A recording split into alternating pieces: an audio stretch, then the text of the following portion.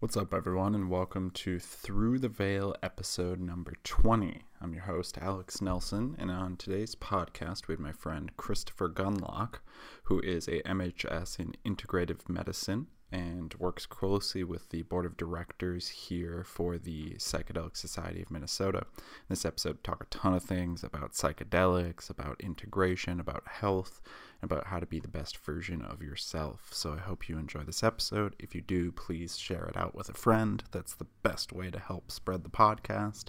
And also consider giving us a 5-star rating on iTunes and leave a review if you feel so called to do that. Without any further ado, let's jump right into the episode.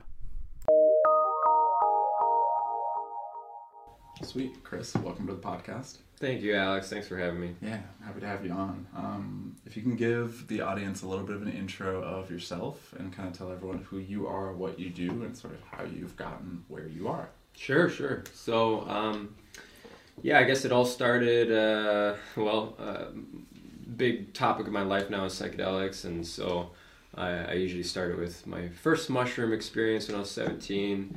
Really kicked it off as easily the most interesting thing I had ever done by far, and it just immediately started a lifelong obsession, interest, and just fascination. I just basically continued from there, exploring my consciousness in every way I could. Unfortunately, being a young kid exploring these illicit substances, I had to be very secretive, and I was kind of out there on my own, figuring things out as I went. There are books here and there, but we're talking like 15 years ago. This was basically before the new Renaissance, as they say. The third wave. It was maybe just kind of getting started at that point. I mean, they sometimes they say it was 1994 when Rick Strassman put out his first DMT study. It sort of got going, but even then, it took some time to really get some headway. And so, just for a long time, it was just the number one thing on my list. I was like, I have to understand this stuff, because the way it opened my mind, it showed me layers of truth that I didn't think were even possible. Right. Like it was that moment when I realized, oh, your perception is a variable. Yeah. It's not necessarily static. Right. And that blew my mind. I had no idea. I mean, as a kid, you have dreams and your imagination and stuff, but you're always told those are not real. Right. Meaningless. Yeah, meaningless. Like it's just your imagination. Mm-hmm. Of course, I believe very differently now. Yeah. I think it's all part of something very real. But when you could do something under your control and sort of craft an experience, that was really it told me, okay, there's something here that is real, is true, but it still took a bit of rebelliousness to continue on down that road. But I did. The sort of the first stop along the way was this meditation school. The Maharishi University of Management is called at the time. They just changed the name now to the Maharishi International University. It's this weird little school down in Fairfield, Iowa. It's literally in the middle of a bunch of cornfields, really isolated in a town of 10,000 people, and the school itself is only a couple thousand people. Okay. But I would say my psychedelic experiences very much led me to seek that out, and it was basically the first time that I saw a connection between the psychedelic states of consciousness and other non-drug related states of consciousness. Yeah. The types of things they would talk about, they have this whole Vedic philosophy that comes from an ancient form of Hinduism, and they have this hierarchy of states of consciousness: cosmic consciousness, God consciousness, and unity consciousness. And when they would describe it, I'd be like, oh, mushrooms, LSD. Oh, interesting. Yeah, very the qualitative experience of seeing yourself in the outside world, and having these projections of your mind, and I was like, oh, they get it. Right. They understand. It's okay, I need to learn this meditation thing. And so I did. I spent like some of the best 3 years of my life there, and like just being surrounded by other people my age, and I mean all kinds of folks. It was a whole community of meditators, and it was just this magical experience.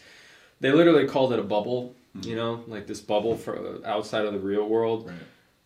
But the ironic thing is, it felt more real than the real world is. Exactly. Yeah, I'm sure you experienced, like, you know, you when you get a chance to kind of get out of the city, you know, have kind of little communal experiences with people. That's when, you know, you peel the layers away. You see the real stuff, and but my life has sort of been this up and down journey of that, like, because I graduated from there, had all these wonderful experiences, insights, and inspirations. I was super pumped, like, oh man, I'm going to go out in the world, I'm going to change things, I'm going to like help kind of wake people up and like get this like revolution going. But coming back, it was really tough. Like I came back to Minneapolis. I started math tutoring. That was I majored in mathematics when I was in my undergrad, and so I was like, okay, let's try this and, you know, see what happens. And it was nice kind of like being my own boss, you know, just sort of kind of like freelancing and stuff. And but slowly kind of the world started creeping in, and like constant questioning all the things that I had experienced. The lessons start to slip away. Yeah, yeah. I'm like, is it like really real? Is it like that? And so I actually went through a period of I don't know, like 4 or 5 years. My world started getting like darker. It started getting just more, I mean, less healthy, you know, in a physical way even. I went through a period, actually, I had a pretty major digestive, like autoimmune situation. It was a combination of a few things, but like I had a really challenging relationship with food and my health overall, a lot of weird symptoms. And so that then sparked this kind of journey of like, okay, you know, it's not just like your mind.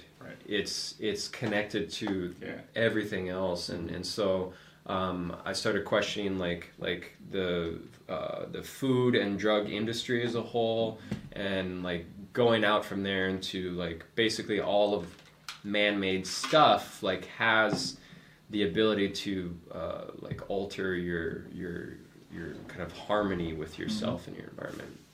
So that kind of began sort of my health journey. I was like, okay, we need to be attentive to all these things. And that's actually when like the world of like altered states of consciousness and higher states of consciousness, psychedelics and meditation started to really become more relevant again to me. I was like, okay, this like your mind is crucial to keeping all of that together. You know, it's like on one hand you could learn the facts, like, oh, this is bad for me, this is good for me. But actually doing it, yes, exactly, like creating that lifestyle, it's all connected. You have to, like, your motivation, your belief system, your intentions have to all be in line with that. And then luckily this is kind of when I started to see some of the new psychedelic studies come out too.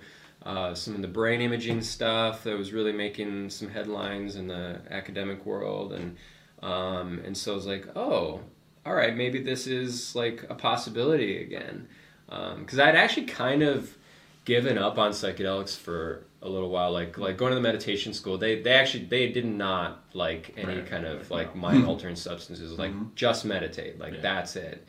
And like on one hand I respect that, because the community that they formed, it was this little bubble of like everything revolved around the meditation. Like their whole lifestyle, their schedule from morning to night, it all revolved around like specific times to meditate. Everybody like meditated together at the same time in the same place. And it was a beautiful thing. Like if you can do that, do it. It works. Like it really, really works. Like they got that figured out. But that's not how the rest of the world is. We live in a very chaotic place. You know, people have, you know, all these conflicts that you've got a 9 to 5, you're working a cubicle, or, you know, your friends think meditating is weird, and you know, it's just very, very contrary to this idealistic lifestyle. And so eventually I realized, like, look, we need help. We need everything, that all the tools in the toolkit. So I went back to school to get my graduate degree.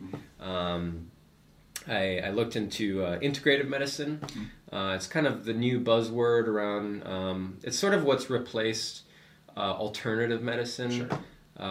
Because alternative sort of implies that it's like somehow inferior to not good. yeah, like it's okay, but the reality is, like, alternative medicine is exactly what's missing from medicine, and so that's why I liked like how integrative medicine is kind of coming about, and it's actually showing up in some of the mainstream medical institutions. Right. You're seeing like integrative medicine doctors and stuff like that.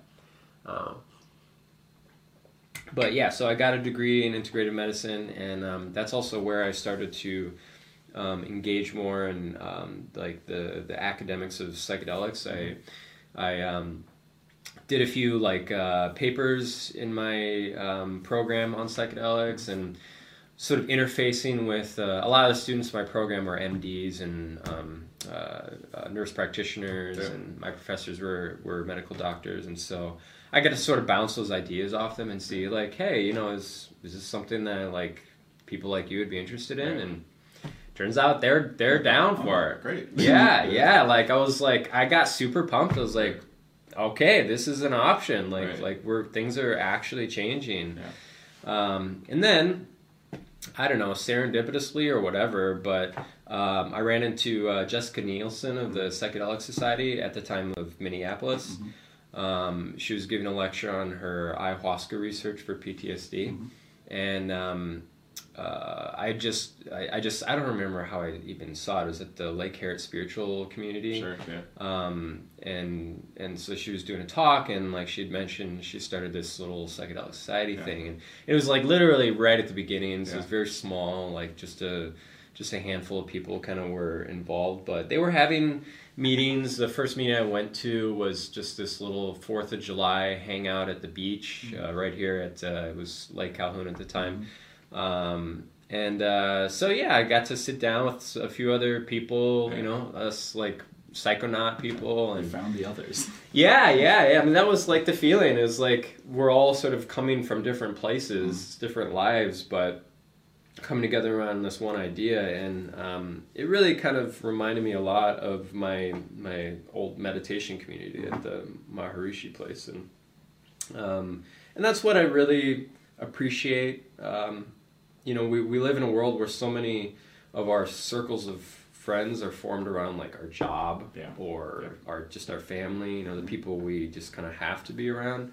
So when we can sort of choose to be around people based around something more meaningful, like expanding your consciousness or exploring spirituality and stuff like that really like makes me feel like good. Yeah. Just it's a good feeling. Absolutely. Yeah. It's so interesting because there's like 10 things I want to touch on in your story. Okay. Yeah. Now very interesting. That's far enough into the story we can we can close the loop as we go.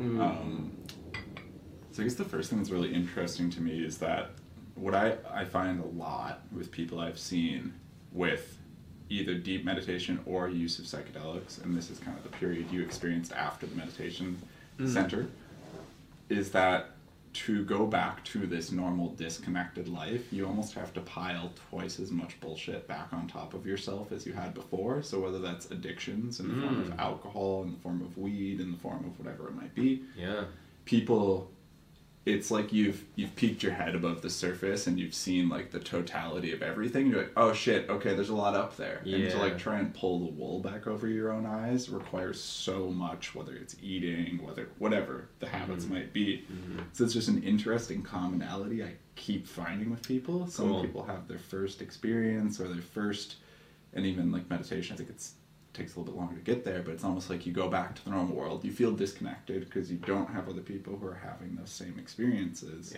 And then you're like, oh, okay, well, I guess it's just me, and that's painful. So now I need to numb the pain. It's unfortunate, but I think you're right. There's some sort of like hero's journey in it or something. Like the fall from grace, right. and then the climb back up, yeah. Because you appreciate it more when you experience both extremes. Yeah, exactly. Yeah, as much as like I wish I didn't have to go through that dark period in my life.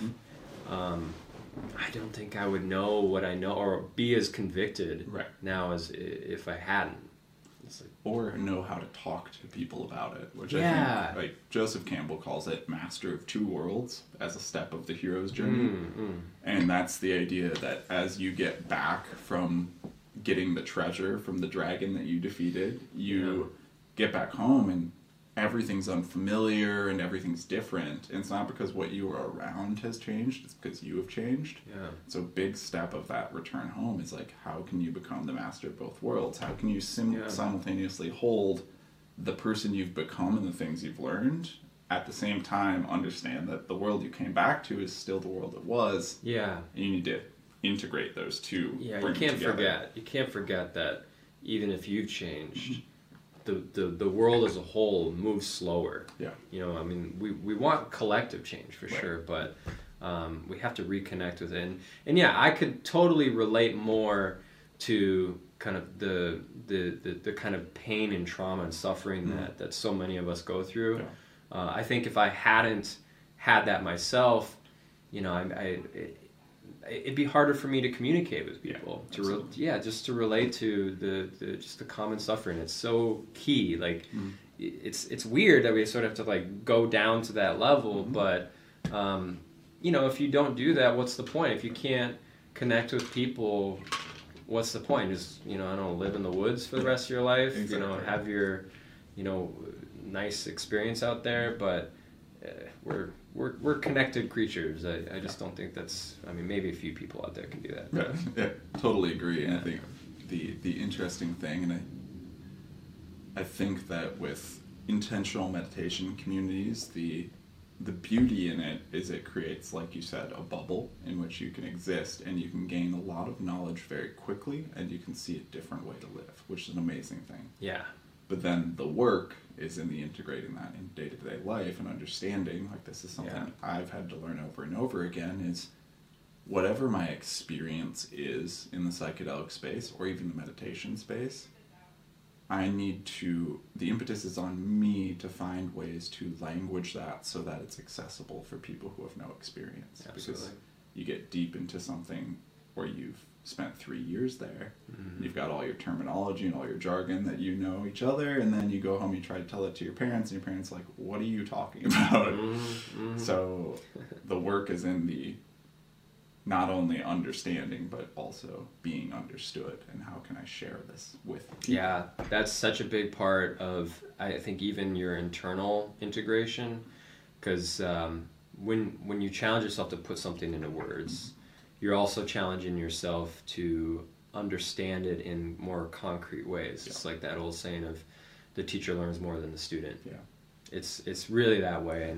And that bubble experience though, like it's something I wish like I wish more people could have that, because it really does propel that journey forward, because if you spend your whole life kind of just in this like chaotic mess that this human creation, you never think, oh, there could be something better, right? Exactly. Yeah, I mean, I certainly wouldn't have believed, like if I had never been exposed to psychedelics or a meditation community, I might just be continuing life in, you know, whatever kind of mediocre average way, not being inspired to do anything different.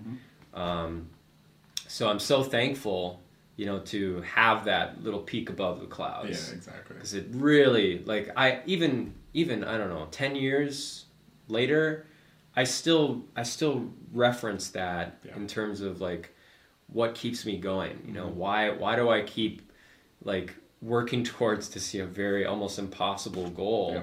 Well, because I've seen it. Yeah, exactly. I know it's there. Yeah, so. it's possible. Like no matter how like dark things seem, humans have this amazing potential. And we've, you know, what else is there to do but to pursue that? It's so important. I think psychedelic experiences, this is something I tell people often, that they can be a glimpse at a new set point for happiness, or a new set point for how your life can be, and they're useful in that way because then you have something to aim at. And this is why I think there's such powerful adjuncts to meditation, is because the psychedelic state is the state you're trying to get to if you meditate extremely, like, intentionally and for a long period of time. Right. So they can be a glimpse at what you're aiming at, because often people, I'm sure you've experienced, you try to teach them how to meditate, and it's like, well, nothing's happening. It's like, do it for a month and tell me on the last day of the month how you felt. Yeah. Then it's totally different. But that's hard. Where psychedelics can give them a narrow experience, 6 hours, and go, this is what we're aiming at. Yeah, there's a really good relationship between psychedelics and meditation. Yeah. I've with being involved in the Psychedelic Society now, I've been actually surprised, but at this point I'm like, okay, it makes sense. How many people say either psychedelics inspired them to meditate, or meditating inspired them to try psychedelics? So there's both, but they complement each other so well. Yeah. Like and like, as I was saying, the Vedic philosophy of these higher states of consciousness, it's a similar kind of thing. You don't get to those higher states of consciousness until you have like a regular experience of what they call transcendental consciousness, which is where you go when you meditate. Right. And so as you integrate more this transcendental consciousness with your normal consciousness, that's where these new layers of consciousness start to develop. And yeah, you can get a glimpse of that with psychedelics, but it's just a glimpse, and we have to keep that in mind. Exactly. I remember when I was first experimenting with psychedelics, I got so frustrated. I was like, oh my God, like the tail end of the trip, when I could literally feel it wearing off, I'd just be like, oh my God, yeah, like how could this not be all the time? I want it to be forever. Yeah, and it frustrated me to know it. And this is before I understood meditation at all. And I was like, how can I make this like real, like all the time? And because you get that feeling when you're tripping, like it doesn't feel like a drug so much as just your brain sort of like let off the chains, right? It's almost like pure presence is the way I look at it. Like you're so in the moment that your ego dissolves. Yeah, like it's a natural capability even, right? Like the drug sort of like turns the key and then allows our brain to do what it's meant to do. Yeah. And so I just couldn't help but like think like this is possible. It's got to be possible. And yeah, lo and behold, I found there's definitely some methods. Yeah, exactly. No doubt. Holotropic breathing being a fucking powerful one. Yeah. Oh, you've been getting into that? Yeah, I've done a couple sessions of it. And it's like, okay, that's real tripping, just the same. Yeah. Okay, interesting. It's all built in. Yeah. What I find, I always call mushrooms specifically and ayahuasca to the same extent, but I call them sort of like the divine spotlight, in that they'll illuminate things for you and the impetus is on you to then go do the work. Yes. And this is a feeling that people often get, I often get near the end of a trip, is like this fear because you sort of know what you need to go do now, but now you have to go do it. Yeah. And it's like, oh, no, wait, I just want to be in bliss where I'm being shown everything. Like, come back. And I think it's a helpful way to think about these states is like, it's a spotlight. It's going to shine the spotlight on your issue, but don't expect it to do the work for you. Like it is doing some things in the background that are going to make it easier for you to do the thing you need to do in terms of the malleability of the way it causes your brain to behave. Right. So it's going to make building that new habit easier, but the work's still on your plate. Yeah, so much work. Yeah, especially when you dive back into the world, you know, you live in a city and you see the darkness that just sort of looms everywhere, and the suffering everywhere, and how deeply entrenched our lives are in it. You know, you can't just like fix one thing. Yep. It's systemic. It's everywhere. Ecosystem. Yeah. It's and that's why I always my business is open mind integration. Like it all starts here, right? And that was also what I was taught. The Vedic philosophy is everything begins with a thought, everything you see around us that's built and created, it started with an idea, Right. you know, a person's initial conscious intention, belief. And so if, you know, what we have around us now is so disharmonious, it's probably because our thoughts were not in harmony. So if we want to change everything, the only real practical way to do it is to first change what's in our mind. Absolutely. It all starts there. I think reading a lot of Carl Jung has gotten me a lot of clarity on this recently, but understanding that the reason people do things they do is most often, I would say like 95% of cases worldwide, the reasons they do the things they do is extremely unclear to them. They have a reason they've told themselves they're doing the thing they're doing, but then they have a whole set of impulses that are causing them to do the thing they're doing. When you take these practices on, like meditation, what it gives you an opportunity to do is to analyze what the real root causes of your behaviors are. And this is what it's been for me. You get to see like, oh, my parents put that in me. Yeah. Okay, is that something I want to opt into? And then, only then with clarity, Carl Jung calls it the individuation process. So like the individuated person is the only person who can take true action that is fully conscious, fully thought through. And I think psychedelics and meditation are two of the best tools, journaling being like the third best tool probably, to accomplish this, because it gives you such a perspective shift, but such a chance to look at your own bullshit and to see, is this the way I want to continue to behave? Like, easy example, when I used to drink all the time, when I was 21, 22, I was totally an alcoholic, be drinking 4 days a week, partying super hard, and I'd constructed my ego all around being like fun party guy. And when I did my first large dose of mushrooms, I was like, oh, I'm doing this because I didn't feel enough love as a kid. I'm like, shit, okay. So I'm seeking out love through all of these artificial constructions I've put up of, I know where the good party is, I'm with the cute girl, like all of these pieces I've constructed my ego, and through that psychedelic state I was able to see, like, I had the experience of like dissolving completely into the universe and having every molecule of my being surrounded by complete unconditional love. And I was like, oh, that's within me at all times. Oh shit, okay. I don't have to act like this anymore. And it was almost like a light switch over the course of the next, I did 3 more ceremonies over the next 6 months, and I was like, awesome. Okay, cool. I love how you get these visions that are so visceral and real of connectedness, and how there's a literal like physical parallel in your brain.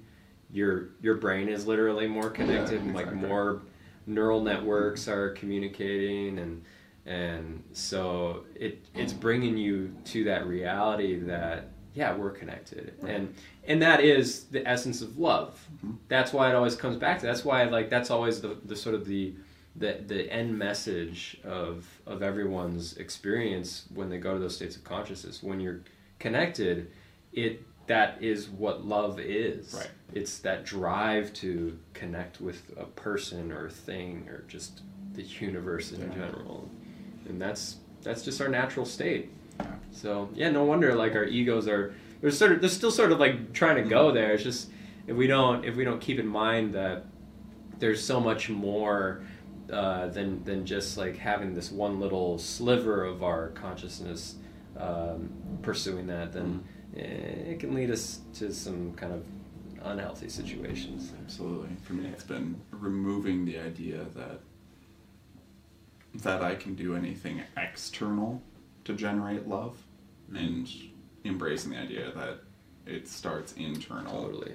And from there, it spills out onto everything I touch. Like, this is something psychedelics has given me, probably more than any other understanding I've ever had, is that you start within, and you I don't like to say create, because I think it's always there. You unblock the faucet of internal love, and you get that flowing.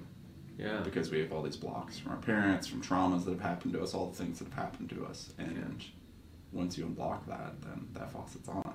I'd be like, shit, okay, that's generating self-love. Yeah. Cool. From there, I can act, because I'm not acting out of fear of you not liking me. I'm not acting out of all these other little weird neuroses we get. Yeah. I'm just acting out of, how can I give this to others? Yeah, and fear is the opposite. Right. It is the blockage, and like I don't want to like demonize fear, because I think I sort of see it as like, a river flows, and like sometimes a river like takes some turns because there is an obstruction there, and that's not necessarily a bad thing, because it's still going to find another way to flow. So like certain fears keep us from like going to places that maybe wouldn't be like sustainable. Yeah. But I think you run into a problem when you start building fears all over the place. You build a dam of fear, and then the flow stops completely.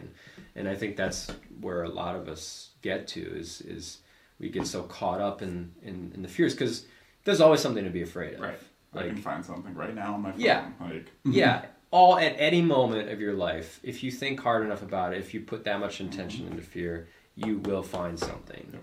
So, but on the other hand, you can also find something to love as well, Yeah, right? There's exactly. there's always an opportunity to make a connection. So, ultimately, it's a choice. Yeah. It's a choice. So the more often, you kind of go the direction of love, and just keep that in mind. The more, you'll keep those blockages free, and Right. keep the flow going. I find it Super important.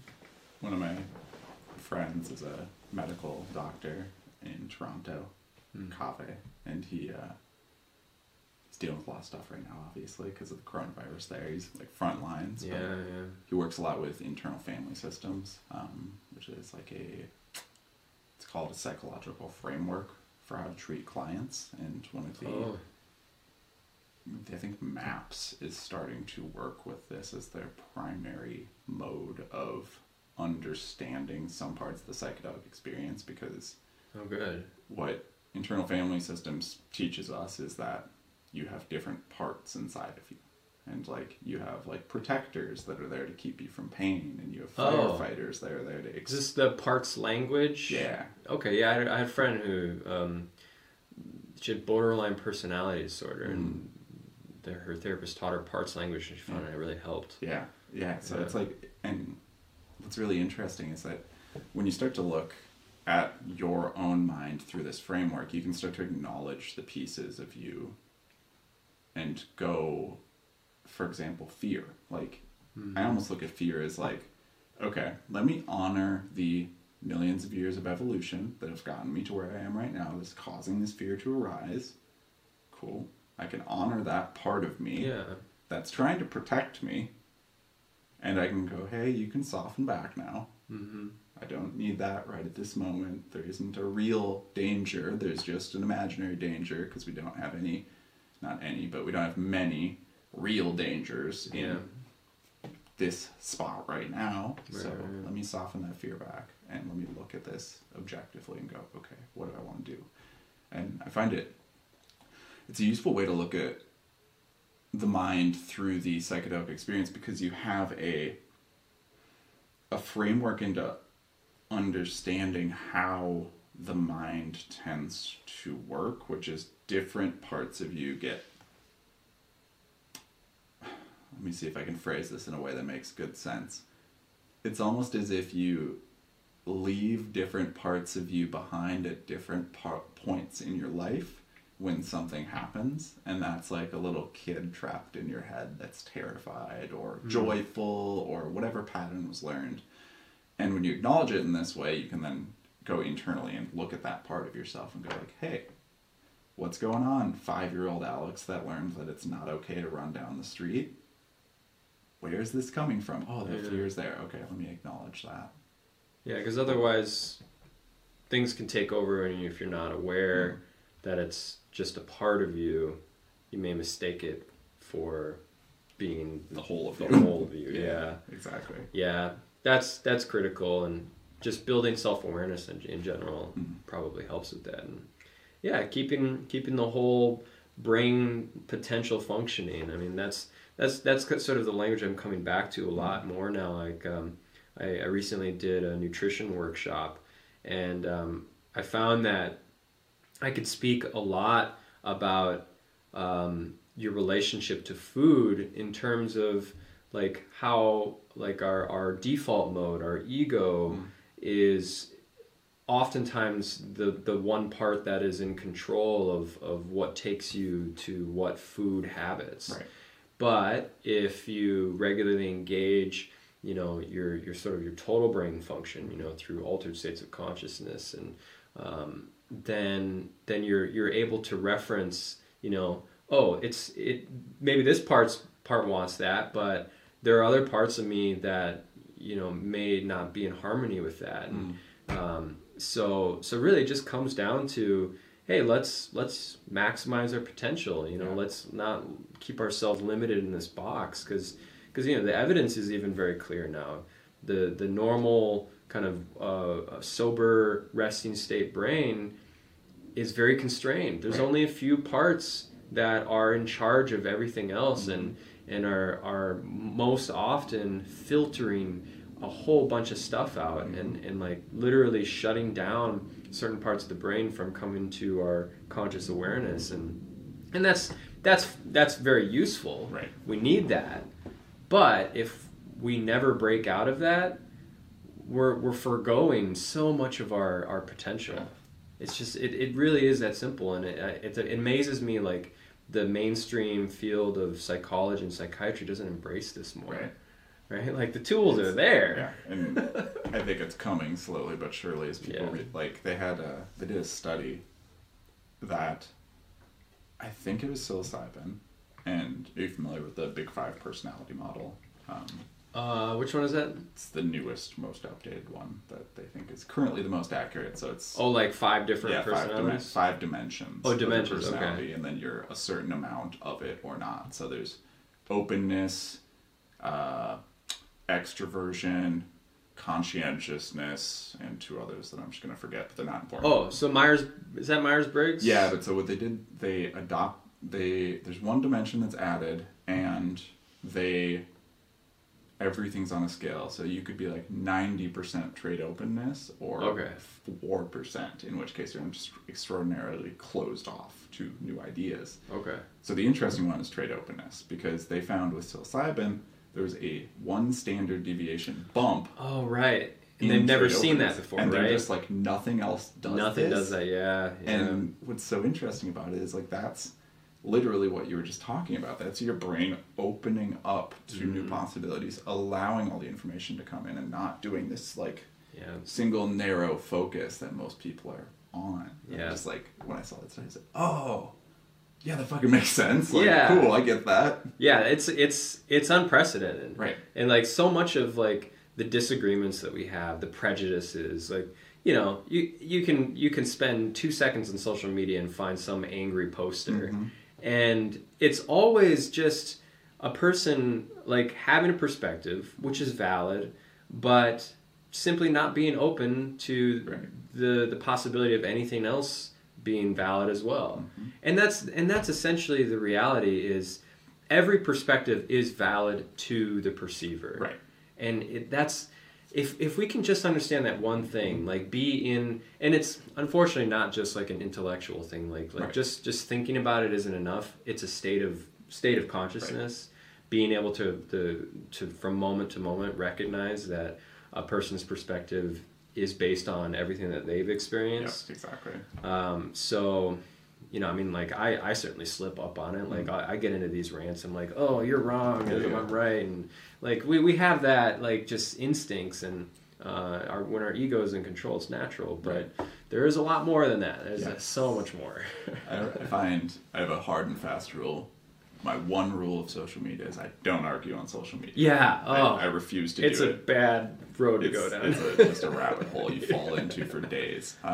Nothing good comes out of that. But I find like it's a lot easier for me to access that place of compassion in person. Like I don't have these same type of arguments you see online in person. Yeah. Or if you do, it's extraordinarily rare. But the question I like to ask myself internally is, what what would this person have to have had experienced for them to have the perspective? Exactly. And when you ask that question, it turns off the part of your brain that goes like, I can't believe this person. Abortion's my favorite one. It's such a touchy topic of people, and I've got my own views that it's a woman's right to choose. I'll out myself. It's their right to choose. But what I try to have compassion for is the other viewpoint. We always look at things in these black and white terms. So it's like people who think that we shouldn't have abortion, it's not that they think a woman shouldn't have a right to choose about her body. They think babies are dying. Yeah, they're seeing it from a totally different angle. And they're fired up as if babies are dying. So that's why there's so much zealotry on that side. Yeah, they're willing to fight to the death for it. You're killing babies. Yeah. And it's, when you can come at it with that perspective, you can understand someone who has that perspective and not be like, oh my God, you hate women. You go, oh, you think this. And, maybe here's some data of why you're misinformed. Yeah. But when you approach with compassion, it's also just a better way to get someone to understand you. Then they're actually listening when you go, hey, I understand that you think this is happening. They go, okay, now I feel heard and I feel seen because you acknowledged what I think and why I think it. And I go, here are some things I'd like you to look into. And then, which is a lot harder when you're just communicating through a screen. Exactly. Like no matter how much maybe you want to sound compassionate, the other person could take your words a completely different way. Yeah, absolutely. And it's so critical to, like, if you can sit face to face with a person, there's so much body language and facial expressions and just general kind of presence that communicates. Like if you feel love in your heart, it's gonna get through to the other person. Exactly. Like even if they don't want it, they can't help but like, oh, okay, they're not. Okay. They don't hate me. Okay, all right. Well, it's interesting too because I think the audience is a big problem. So like if you and I are having a touchy conversation and it's just you and I, we're going to handle it in a way that is much more positive than even if we have one other person here. As soon as we have one other person here, we're both kind of arguing each other, but we're also arguing to win over that person. True. And social media feels as if you have unlimited people watching, because you kind of do. So everyone's arguing to be right, because if they're wrong, air quotes, then they lose all of this social points that they think they're getting. Then it's just kind of a competition, and just about winning. You see it like that. That's how it plays out. It's like, you'll see someone like link 10 studies, and the person just responds back, no, fuck you, science isn't real. And you're like, what? No, that's why just don't do it. Right, like, exactly. It's not worth it. Use social media to put out information and like connect with people, but like fighting and arguing, just it doesn't accomplish anything. Yeah. Like you're just not gonna get through to somebody. So it even entrenches them more in their view, probably. Yeah. Because they're like, oh, well, that person was an asshole, so it gives them more reasons to like construct this idea of who you are in terms of like what they don't like. So try to keep those connections, and that's certainly hard nowadays where we're being forced into isolation. But I've been pretty inspired to see a lot of positivity out there. People are like, okay, we've got this situation, but let's find ways around it to stay connected. And like people are doing like online yoga sessions, and I hear there's even people doing sound meditation online, which kind of blows my mind, because like the whole point of like sound meditation is sort of have the actual sound, but when it's coming through a speaker, it's a little different. Yeah, but not getting the vibration quite the same way. Yeah, it's a different vibration, but I think the presence of knowing that there's someone there at the same time doing the same thing as you, that's something. That's connection. Yeah, I've been doing a lot of like community Zoom calls with just people I know, and like, how can we get on, get some FaceTime, see each other, and get a chance to connect, because it's like one of the human drivers for connection. Like, it's a really powerful driver, because we lived in communities for our entire evolution. So when you take that away, people have some weird shit come up. So it's like, absolutely, through difficult times like this, and I should timestamp this podcast, middle of coronavirus in Minnesota. It's the 17th of March today, and they just announced the state of emergency, and the governor called for all restaurants and bars to be shut down. And so So everyone's in isolation, essentially. Yeah. Which hopefully we look back at this podcast a year from now and we go, oh man, things got way better. But things are probably going to get a little bit worse before they get better. God, I mean, I hope it gets better before a year, because we've had like a whole bunch of events planned out for this summer. Like it was going to be like the summer of the Psychedelic Society. We had a lot of cool stuff. Like we were, I mean, maybe we can still do it, but like we were gonna do a thing with Shane Moss, which we're really excited about. Like to be able to have that kind of exposure and experience with combining like this world of comedy with psychedelics. That's super fun too. And then we're trying to get a decriminalized nature event. Because we're going to be having some pretty big announcements coming up soon. There's a lot of people in city government that are like down with it. So I mean we're going to do some sort of online thing, but like this is something that a lot of people can get behind, and like we've noticed like Psychedelic Society has been like really cool for like small kind of groups of people who are really devoted to this exploration of consciousness. But the decriminalized nature thing seems to speak to people in general, like even if they're not like super hyped about like spirituality or expanding their consciousness, they recognize, hey, this is common sense. Right, exactly. Nature should not, like, this stuff's growing like right there. And it goes into all kinds of plants out there, and so it's just a matter of sort of like freedom and liberation, and hopefully we can still do something, because the local community here in Minnesota, I think, is primed and ready for some kind of like collective gathering of getting back to nature and like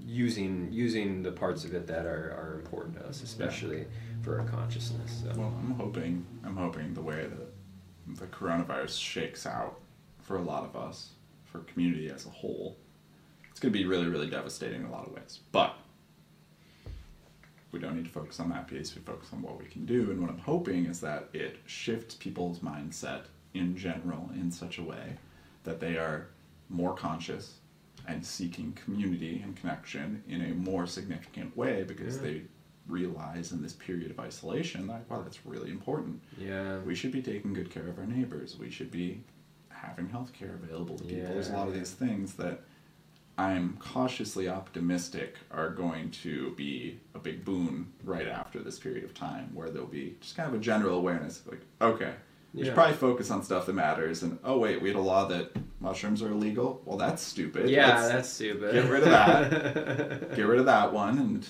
work on the stuff that's actually important. Because we find ourselves in a time of crisis like this that, like, what are all the resources going to, and why weren't they going to things that we actually needed to prepare for? Yeah. Yeah, like one thing that really hits me is, like, this boundary we have to put up with physical contact now. Like, we literally have to like look at other people as these like dirty, toxic things that can't touch each other and like keep like a distance, and man, that really that hits hard, you know. It's like you maybe don't realize like how important it is to you, and until like you're being told not to do it. Right.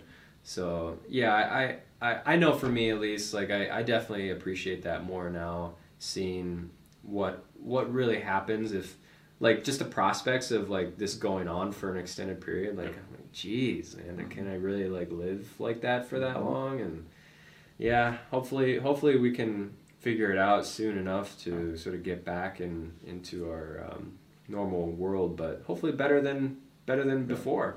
Yeah, I think sometimes these wake-up calls are necessary, because speaking for my own life, and I'm assuming your life as well, we've gone through a dramatically peaceful time of existence where We didn't live through a Great Depression. We didn't live through World War I. We didn't live through World War II. So in terms of like span of history, yes, there have been things that have been super fucked up, but a lot has been very peaceful for a very long time. This is the first thing I've felt, at least. Maybe September 11th could be put in the same category, but that wasn't extended and ongoing in the same way that this is. This is the first thing that's really caused a sort of perspective shift of, damn, all right, well, how well do I know, like, both my neighbors on both sides? And if they needed help, like, would they have a way to reach out to me? Yeah. Or how well do I know my community? Where can I show up to help others? Because these times of crisis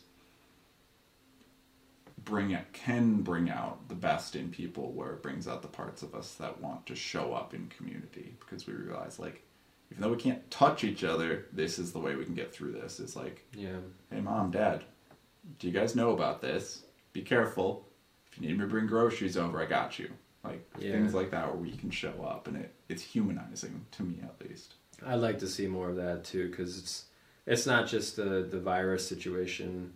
You know, there's a lot of kind of potential for like political unrest, and there's a lot of divisiveness right now, and people disagreeing and like getting stuck in their perspectives. So if we can start kind of considering, you know, if things do get bad and we're surrounded by a bunch of people we disagree with and can't see the perspective, it's gonna be really hard to work together. Yeah. So hey, maybe we'll chill out on some of our kind of stubborn ideas and instead try to see from other people's perspectives, and again, like, just stepping outside of your normal conscious awareness of just your ego perspective, and unfortunately it does take kind of some intervention to do that.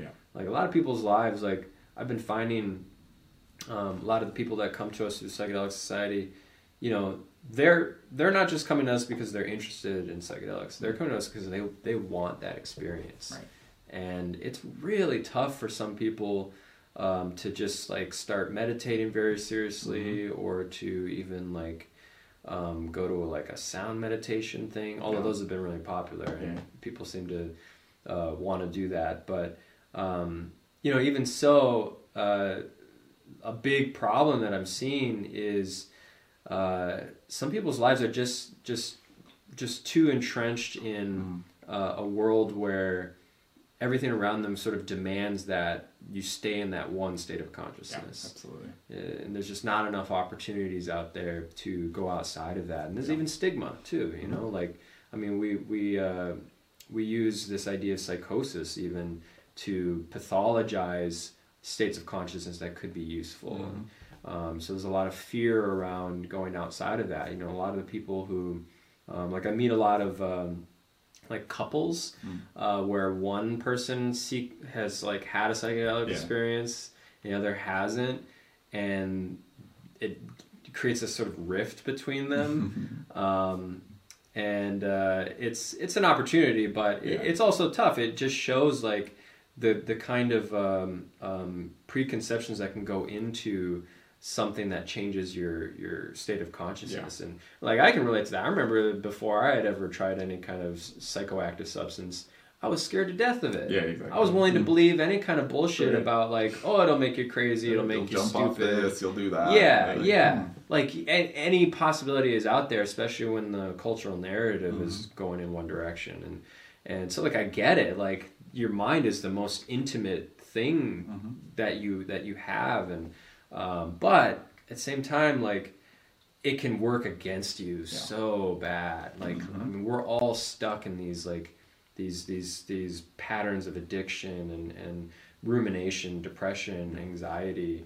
We all have these issues that is really just our own mind working against us. So, you know, if you never step out of that, you're gonna always be stuck in sort of self-harm unintentionally. People almost have I've seen this a lot, clients that I've worked with, where people often have a almost attachment to their suffering, let's say. Yeah, totally. Because within these type of experiences, the reason that a psychedelic experience or deep meditation or some insights about yourself are so scary to some people is they equate to accepting that you've been doing things wrong for a very long period of time. Absolutely. And that's extremely painful. I think it's Jordan Peterson has a quote about this, that it's like when you start to light the fire of self-awareness, it has to burn away all the things that were just your ego and were bullshit. It's and painful. For a lot of us, that's 99% of us. And 1% of us is the true you, but it's really, really painful to burn away 99% of who you are. Yeah. So this is where I think psychedelics are such a useful tool, is that you can get someone to that experience in a single experience, whereas meditation, while extremely powerful, the people that are really resistant to meditation, I often think you will have difficulty getting them to meditate for long enough to get some of the insights they need to get out of meditation. Yeah, and a lot of times the beginning of that process is really uncomfortable. Like, because when you block out like your external attention, your ego actually gets stronger. Yeah. Your all Ramps those up. all of those like self-critical thoughts, that's all there is. Yep. And if a lot of those self-critical thoughts have like trauma and pain in them and self-doubt, fear, that can be a little too much. Like to just sit there, it's like, I'm just sitting here. What am I doing? Like, it's fucking stupid. I'm stupid. Why am I doing this? Yeah.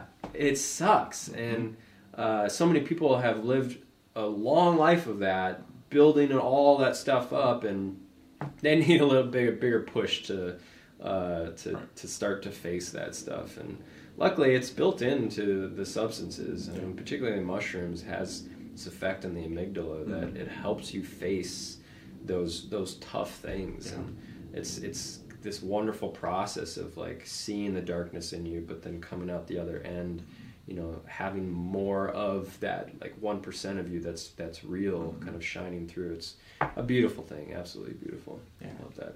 I think I identified early on for myself that it's one of the biggest levers we can pull as a society right now to help shift some of the manifestations of mental illness, some of the manifestations of anxiety, some of the manifestations of depression that are in record numbers right now.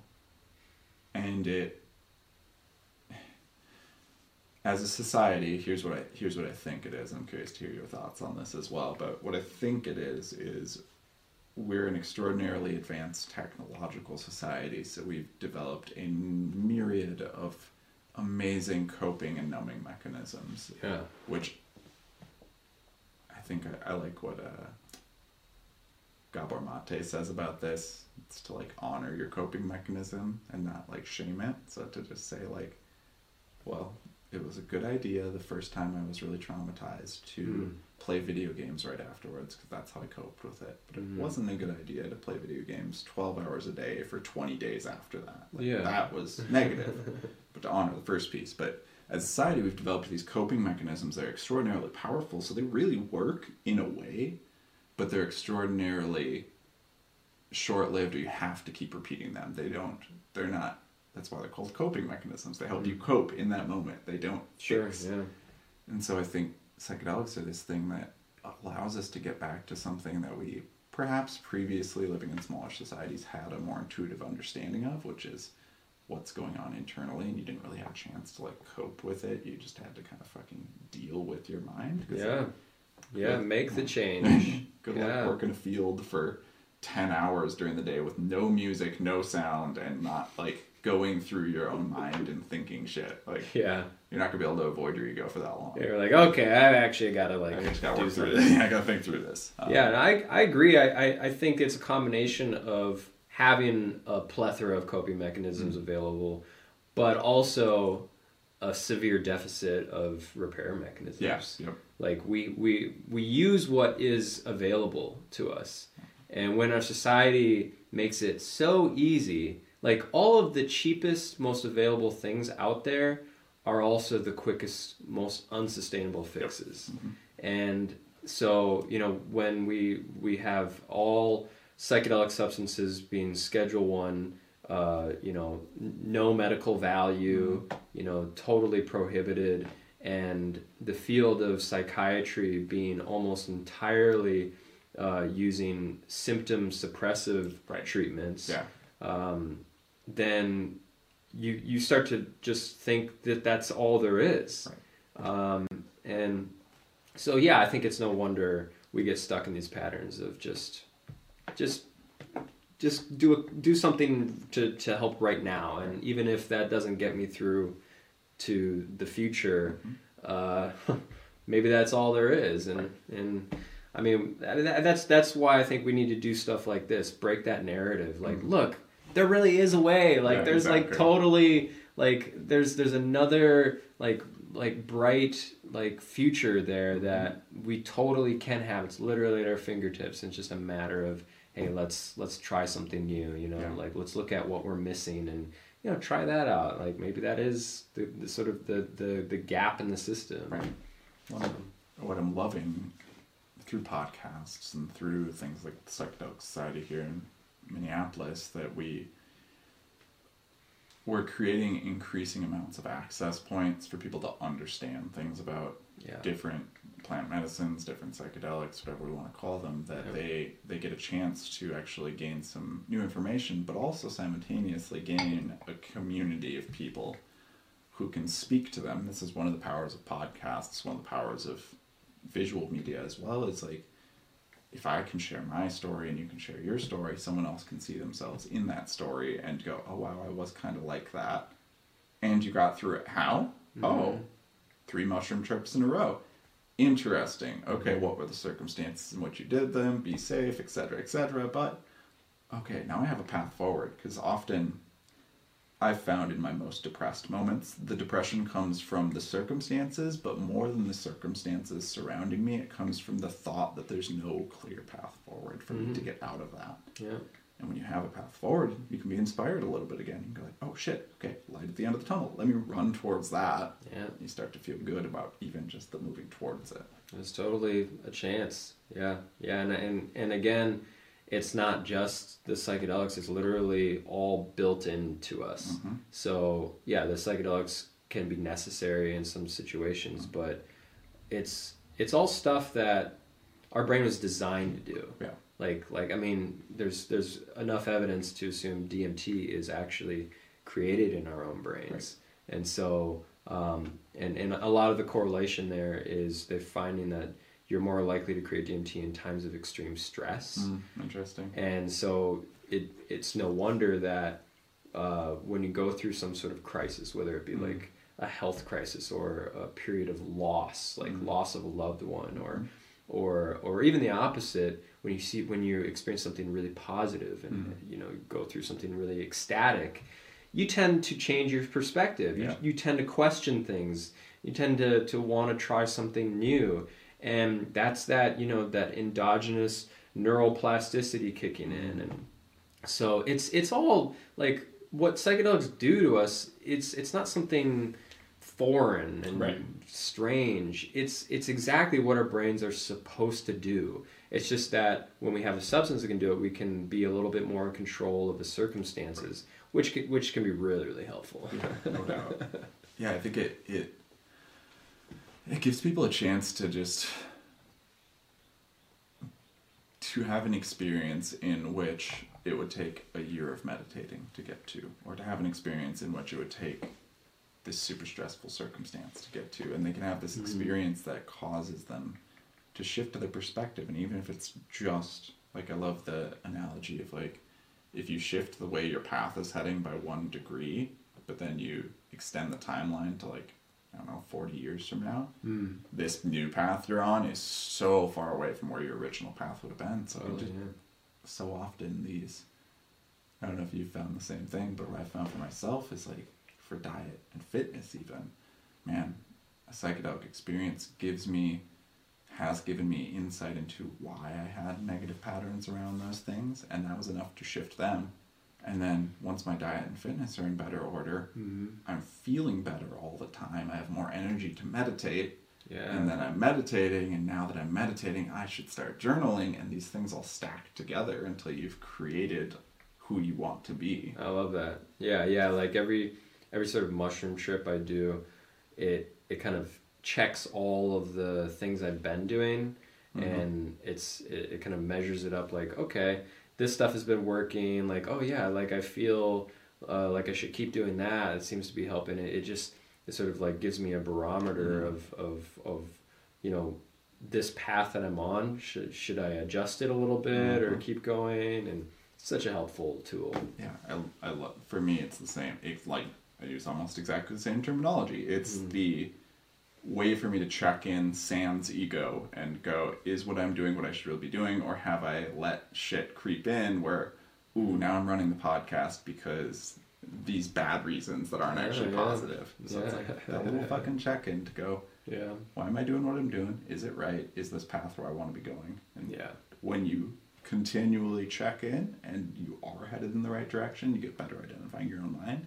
I actually think people start to need it less and less. Like often the cadence, or at least the cadence for me, and the cadence for a lot of people I've heard of, is quite a few ceremonies at the beginning, and then they become more sparse because you become more aware of yourself, so you don't have this same, you're not digging up all the old traumas like perhaps you are near the beginning. Totally. You've worked through some of that, and now it's just more of a check-in, so you can really slow that cadence down and not feel reliant on it. Yeah, and coming back to like we were talking about coping mechanisms, I think you know, if we lived in a more idealistic society, society closer to nature, you know, less consumed with technology and all the conveniences, we probably wouldn't need psychedelics in such a sort of regular way. Right.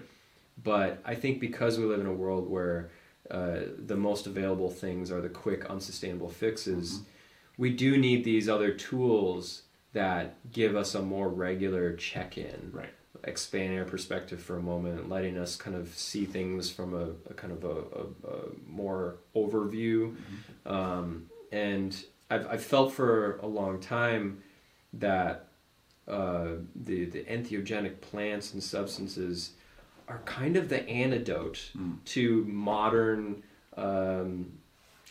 suffering. Yeah. Because when you look at like the statistics of depression, anxiety, addiction, they are the highest in the most developed countries. The most technologically advanced countries have the worst situations. You think it'd be the opposite, but it's not. Yeah, and so you can't help but think, okay, there must be some kind of causality there. And so, yeah, on one hand, the advancement of modern societies gives us a lot of cool stuff. I mean, all of this.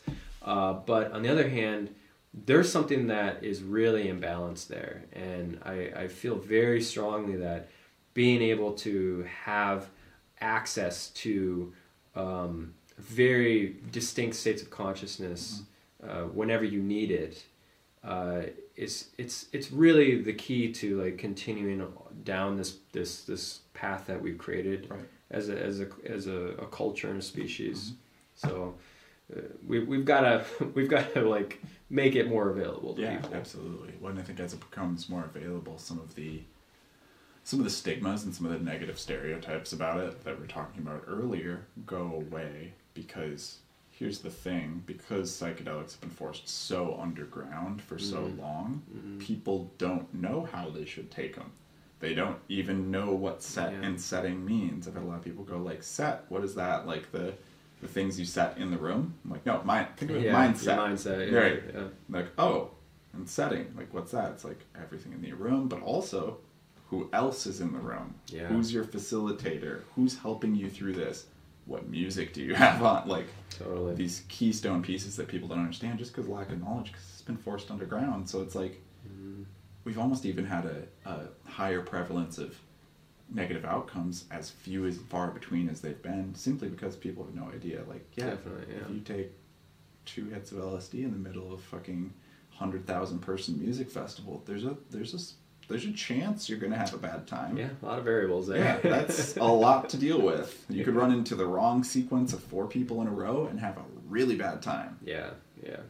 Small ceremony of 6 people, a little bit different. Yeah. You've got a little more control over the circumstance. You're a little more sure about what's going to happen. And that's the really cool thing about psychedelics is you get out of it what you put into it. If you can really craft the experience down to the T, you're gonna get that much out of it. Right. It's such a beautiful process, and all these questions of risk and danger with psychedelics are just totally addressed in that one concept. Yep.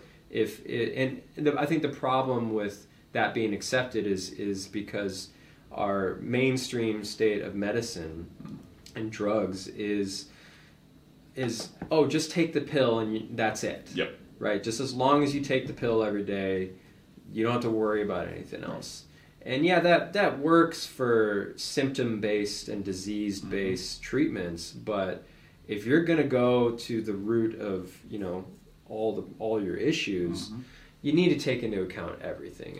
And it's a totally new paradigm. Right. It's totally new, but it's also a paradigm that will help with everything in general. We just are aware of our surroundings more, and yeah, that's going to help in general. Yeah. One of the reasons I'm so proselytizing about psychedelics is because they have this ripple effect. Like, I don't know many people who take psychedelics on a semi-regular basis that throw garbage outside. I don't know many people that take psychedelics on a semi-regular basis that are generally shitty people because of unawareness. So like, these things have ripple effects into everything else that we're worried about right now. The environment, like, man, it's a stereotype of like the dirty hippie that cares about the environment that takes drugs all the time. It's also a stereotype for a reason, in that when you start to do some of the self-work and you start to see that things are connected, and we're seeing it now more than ever, you go, oh, I need to take care of the environment also, because taking care of the environment is taking care of me at the same time. Back around. Yeah, and the same goes with other people, rather than put like prejudice and hate out there, then that's just going to come back to you. So it just doesn't make sense, even from a totally selfish perspective. Yeah. Like, you don't even have to like make it altruistic. If you think about it just in terms of what's going to help me, what's going to help you is going to help me too. So it doesn't matter if you're an altruist or selfish. If you see that everything's connected, you're still going to want to help everybody. Absolutely. Agreed. We're getting close to the end of time here, which flew by. What is the thing or things right now that you're the most excited about in terms of maybe projects you're working on, or just general things you see going on in the scientific community, or what's lighting your fire right now? Okay. Well, I guess on a local level, just seeing the community building up. We recently formed a board of directors with the Psychedelic Society, and we're really seeing kind of the opportunities come in. A lot of the other communities out there that kind of have a sort of peripheral connection to psychedelics are getting in touch with us now, and so we're seeing this like network grow in just the Twin Cities area. Like the ecstatic dance people, the yoga people, the energy workers and healers. Who else? I was like I was saying, the world of comedy is really into psychedelics right now, and it just seems like this beautiful like mycelial network. It's bringing everything together. So yeah, that's kind of a big chunk of my world right now is just organizing of events with the Psychedelic Society, and creating bridges between other communities, and the Decriminalize Nature thing, like I mentioned, we're there's going to be some news coming out soon, so stay tuned for sure. Like Minneapolis is going to be kind of on the map, which will be cool. But and I guess kind of in a bigger world of like psychedelic science and stuff, I would say that the clinical studies I think are pretty clear. Like we know, I think, a lot of what we're going to know about that. At this point, I think it's just a matter of doing it. Right. You know, like we just need to just get it to the people. Yeah. So what excites me more so is the kind of beyond normal state. Clinical work is important to get people from a state of suffering to a state of like functioning. Mm-hmm. But I think psychedelics can go a lot further. Yeah, absolutely. There's this exploratory aspect of expanding our awareness to places that I don't think a lot of us even believe is possible. Right. And I think more of that work will come out. The extended state DMT people, I did a little presentation on it recently. They're going to begin their studies soon with this method of injecting DMT in a continuous infusion, basically keeping you in that visionary state for as long as you want. It's just so wild to me. Yeah, it's like the most extreme form of psychonautics. Yeah. You know, I'm curious how they got approval to do it. Like, was it just lack of knowledge of the people approving? Not that it's a bad thing, but like, if the person approving the study was like full knowledge of what it is, yeah, I'm like. Well, they're doing everything they can to kind of screen their participants. I mean, they have an entire training program where they're looking at they're essentially looking for the ideal human specimen, like someone who has dealt with their trauma and fully integrated their spiritual experience. Every aspect of health, just at the maximum potential, because I think that's really what it takes. There's this use of psychedelics to bring you from suffering to normal, which they do very well. But sometimes I use the term ultra normal. Yeah, sure. There's so much beyond that. And I'm not saying that because I think that's where I'm at. I still have a lot of work to do to get up to a state of good health and everything. But yeah, I think there's so much to stay excited about, but I guess more on a personal level.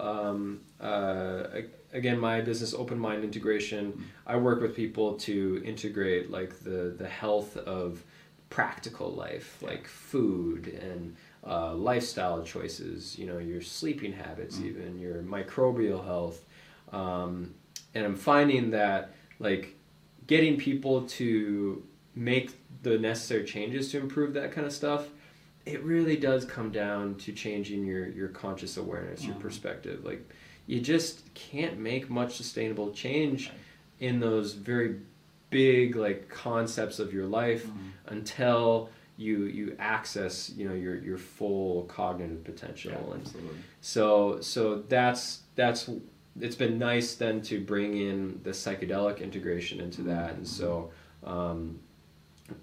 being able to kind of see people make those connections has been really exciting for me. To talk to people in terms of not just, hey, let's heal trauma and expand our awareness, but what can I do in my daily life that can take my psychedelic experiences and apply it to that? And absolutely.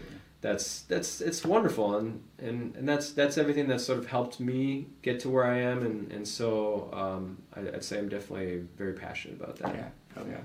Well, sweet. Last thing, can you tell everyone where they can find you? Sure. Instagram, Facebook, whatever your preferred. Yeah, Instagram's kind of my main thing, I guess. I'm most active on there. It's the easiest place to not get into arguments, I find. Yeah, that's why I like it too. Yeah, right.